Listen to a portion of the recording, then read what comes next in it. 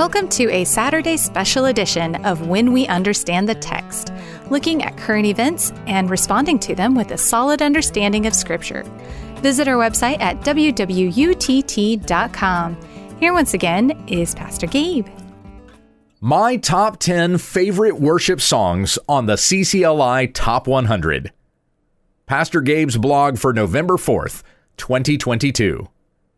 After my last column, a review of the top 10 most popular songs in 2022 according to CCLI, a reader named Kiyoki commented, "Thank you for doing this. I always look forward to this list. Would you consider doing an article such as Pastor Gabe's 10 favorite songs for corporate worship on the CCLI Top 100 list or something like that?" What a great idea. Now, in my previous column, which was really more of a critique of the most popular songs, I mentioned good lyrics and questionable lyrics. None of the songs on the following list have what I would consider to be questionable lyrics. So instead, I've replaced these subheadings with why it's great and my favorite part. I've dropped the question, should the song be sung in your church? If it's on this list, of course I think it should be sung in your church. This is a countdown from number 10 to number 1, with the number 1 song being my most favorite. I'm going to have to break this up into 2 parts. So for this week, I'll present songs 10 through 6, and then next week, songs 5 to the top. See if you can guess my number 1 song before then. Some of these songs might surprise you, not because I recommend them, but because you didn't know they were under Christian Copyright Licensing International. Starting with this first one. Number 10, Victory in Jesus, written by Eugene M. Bartlett. Placement on the CCLI chart, number 61. Yes, this is the classic hymn you may have grown up singing, published in just about every hymnal you've ever opened for as long as you've been alive. Believe it or not, this song is not in the public domain. Therefore, churches have to report to CCLI every time the lyrics to Victory in Jesus are published. According to copyright law 17 U.S.C. Section 110, performances of a religious nature during a service at a place of worship or other religious assembly are not infringements of copyright law. So churches do not have to report anytime they sing a song, only when they publish, project, or print copies of the lyrics. Victory in Jesus was written in 1939 by Eugene Bartlett, the last song he wrote before he died. That year, Bartlett suffered a major stroke that left him unable to walk or even speak. He was a traveling music minister and hymn writer who held singing schools and taught brothers and sisters in the Lord how to read music. When he suffered a stroke, his friends and family thought his ministry was over. But it was while he was bedridden, hardly able to move or speak, that he wrote his most famous hymn. From start to finish, a song of Christ's redeeming power, his victory over sin and the grave. Though it was written in the darkest year of Bartlett's life, he wanted to make the melody full of joy and excitement. Hence, the up-tempo hymn of praise, Victory in Jesus, was born. Bartlett would never write another song. He entered into the presence of the Lord in glory in 1941. Why it's great. The song contains 3 verses and a chorus, and all 3 verses begin with "I heard." The song begins, "I heard an old story, how a Savior came from glory, how he gave his life on Calvary to save a wretch like me." We sing about the gospel of his precious blood's atoning, followed by a personal testimony of faith. Then I repented of my sins and won the victory. The second verse follows much the same pattern. I heard about his healing, of his cleansing power revealing. That part probably hits in a special way, knowing that the man who wrote it was paralyzed. After hearing that Jesus made the lame to walk and the blind to see, we sing, and then I cried, "Dear Jesus, come and heal my broken spirit." The third verse is about going to heaven and singing with the angels. And who can forget that catchy chorus? "Oh, victory in Jesus, my Savior forever. He sought me and bought me with his redeeming blood. He loved me ere I knew him, and all my love is due him. He plunged me to victory beneath the cleansing flood." My favorite part? There's a single word in the second verse that moves me every time. Singing, "And then I cried, 'Dear Jesus, come and heal my broken spirit.' And somehow Jesus came and brought to me the victory." It's that word "somehow." There's so much mystery expressed in a single word. We know that by faith in Jesus, we are saved, that all the blessings of his atoning sacrifice are transferred to us and our sins are forgiven. But how that happens is a mystery of God's gracious work that, though I cannot explain, I continue to rejoice in. Number 9, How Deep the Father's Love for Us, written by Stuart Townend. Placement on the CCLI chart, number 35. This is a song I once thought was much older than it is. Just a few years ago, I found it in a hymnal and noticed that the writer is Stuart Townend, co-writer of In Christ Alone. Then I knew the song couldn't have been as old as I thought it was, but I could have sworn I've sung this one my whole life. Perhaps it has just that classic hymn sort of feel. Townend has said about writing the song, quote, "I found the melody came very quickly. It was one of those things where you feel the melody came so easily you're thinking, I've borrowed this from something, from somewhere else. So I probably spent the first 2 years of the song's life in panic that someone was going to come up and say, 'You stole my melody,' or 'Did you realize it's exactly the same as this?' And then the lyrics began to kind of just spill out when we contemplate on the cross and the power of the cross. And it came very simply." Unquote. Why it's great. This is definitely not one of those repetitive 7-Eleven songs, where you sing the same 7 words 11 times. The title of the song is the first line of the song, and then we never sing that line again in any of the 3 verses. Nonetheless, the song is deeply poetic in pondering the beauty of the gospel, how deep the Father's love for us, how vast beyond all measure that he should give his only son to make a wretch his treasure. Now, I said none of these songs have questionable lyrics, but there is a line in the song that has caused some debate. It's in the very next line of the first verse where we sing, "How great the pain of searing loss, the Father turns his face away." Some will contend that the Father did not turn his face away from the Son as he hung on the cross. And the line, therefore, is a little overly poetic to the point of expressing something that is the opposite of what Scripture says. When Jesus was being crucified, he prayed, my God, why have you forsaken me?" Matthew 27:46, the first line of Psalm 22. Some have interpreted this to mean something like the Father turned his face away. However, further down in Psalm 22:24, we are told, he has not hidden his face from him, but when he cried to him for help, he heard. Some are content to accept Townend's line as simply something figurative, not an attempt to convey anything contrary to Scripture. Others interpret it to mean the Father poured his wrath out on his Son. After all, the next part of the verse refers to wounds which mar the chosen one bring many sons to glory. Others have changed the line, the Father turned his face away, to something like the Father gave his Son away. Regardless of the debate, I hope you are able to enjoy this terrific hymn. Fred Sanders, professor at Biola University, has said, quote, "I can easily sing how deep the Father's love for us with a clear conscience, always have. What do I do when I get to the line, the Father turns his face away? I instinctively interpret it charitably in the high trust environment of my local church," unquote. My favorite part, the line I enjoy the most, is not in the first verse, but the second. This is my testimony. "Behold the man upon the cross, my sin upon his shoulders.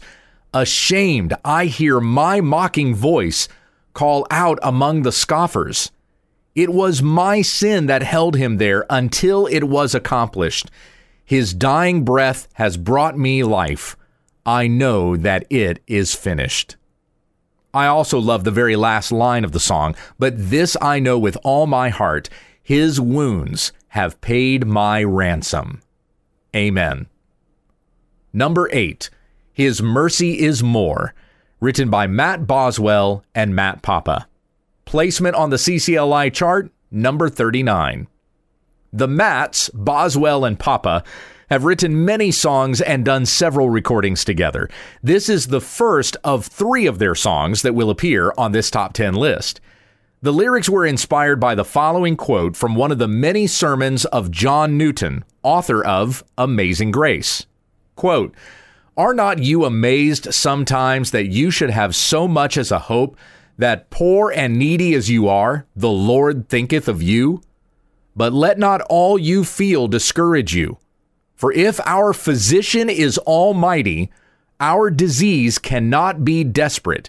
And if he casts none out that come to him, why should you fear? Our sins are many, but his mercies are more. Our sins are great, but his righteousness is greater. We are weak, but he is power. Most of our complaints are owing to unbelief and the remainder of a legal spirit. And these evils are not removed in a day." Unquote. Why it's great. There's a lot of repetition here, but it doesn't feel repetitious. Each verse and also the chorus end with the line, "Our sins they are many, his mercy is more." Though inspired by Newton, each verse is thoroughly biblical with the gospel throughout. The third verse goes, "What riches of kindness he lavished on us. His blood was the payment. His life was the cost. We stood 'neath a debt we could never afford. Our sins, they are many. His mercy is more." Making a song out of that Newton quote was a great idea. My favorite part. I love the line, "Thrown into a sea without bottom or shore, our sins they are many, his mercy is more." There was a time in my life when I struggled with the fact that I was truly forgiven my sins. If I could still remember the wrongs I had done, how could I be assured that I'm forgiven?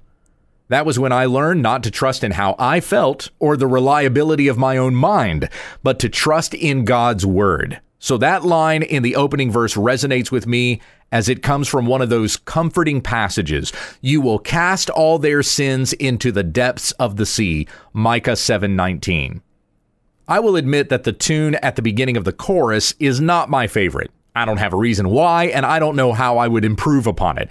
The stretched out vowels are just not my thing. But that doesn't stop me from belting it out when we get to that part of the song. My kids love to sing it loud, and as their dad, of course, I have to match their volume and enthusiasm. I hope that the lyrics sink deep into their hearts as they grow up to know our Savior. For indeed our sins they are many, but his mercy is more. Number 7, Before the Throne of God Above, written by Charity Lees Bancroft and Vicky Cook. Placement on the CCLI chart, number 69. While the hymn has been popular in many Reformed congregations over the last couple of decades, the lyrics go back over a century and a half.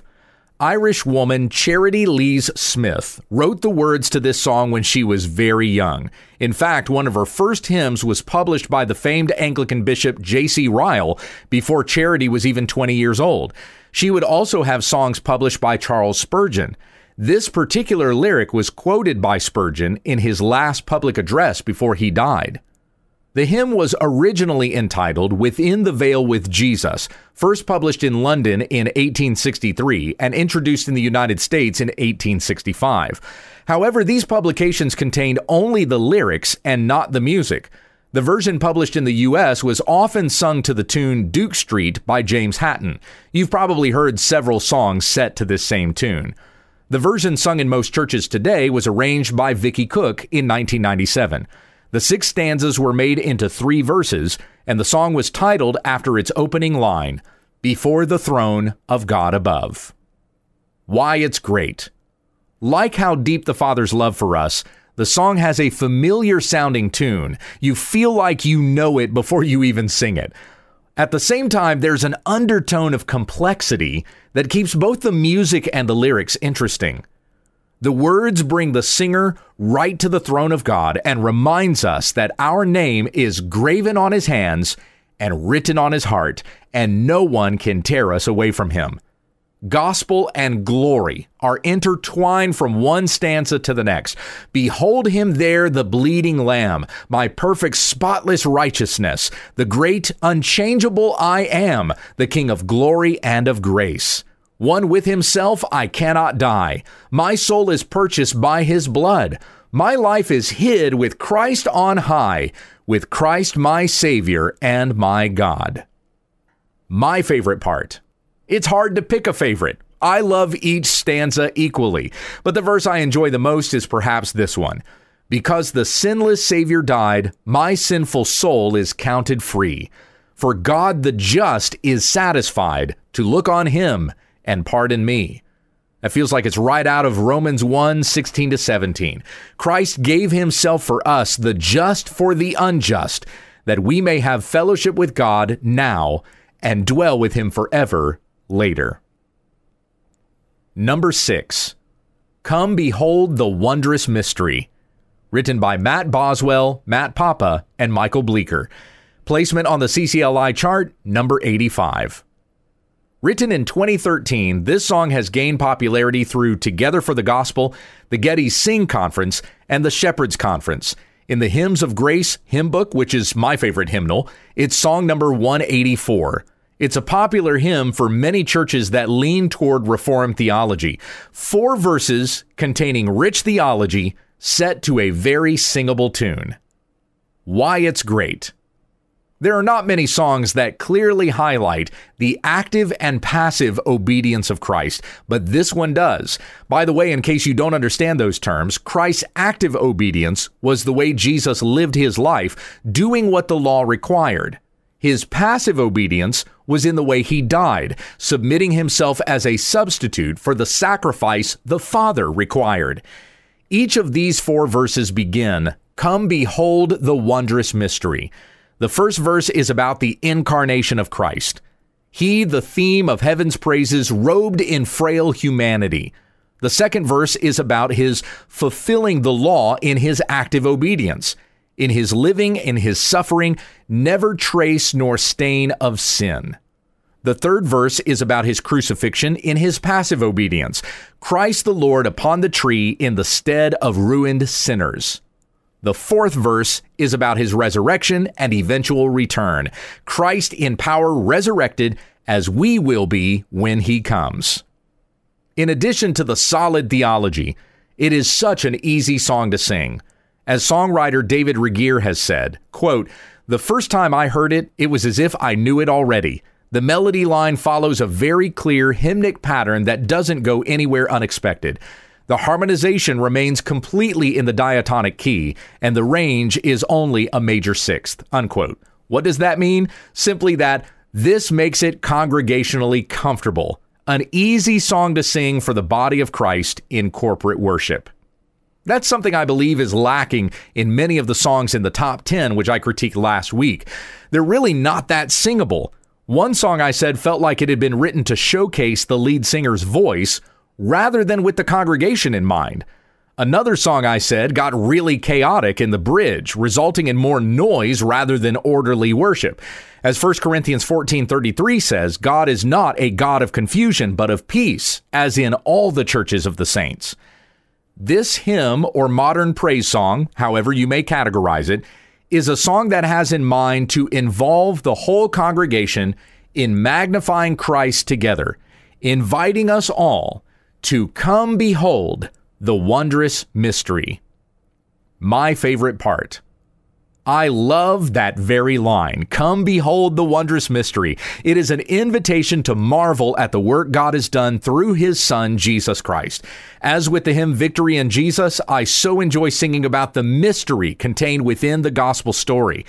In this particular case, the mystery is the gospel revealed. Ephesians 1:8-9 says that he has caused us to abound in all wisdom and insight, making known to us the mystery of his will according to his good pleasure which he purposed in him. Chapter 3, verse 9 says that he has brought to light for all what is the administration of the mystery, which for ages has been hidden in God who created all things. There is mystery to the gospel, as I explained before. Perhaps you know little about the active and passive obedience of Christ, and just my mentioning it makes you want to know more. But we don't need to be in mystery about that which has been revealed in Christ, that God is working all things to the counsel of his will, reconciling us through the person and work of Jesus. Come behold the wondrous mystery revealed, the gospel of Jesus Christ. I hope you enjoyed this list. Next week, I hope to feature part 2 with the top 5 songs, as well as some honorable mentions. Thank you for visiting the blog.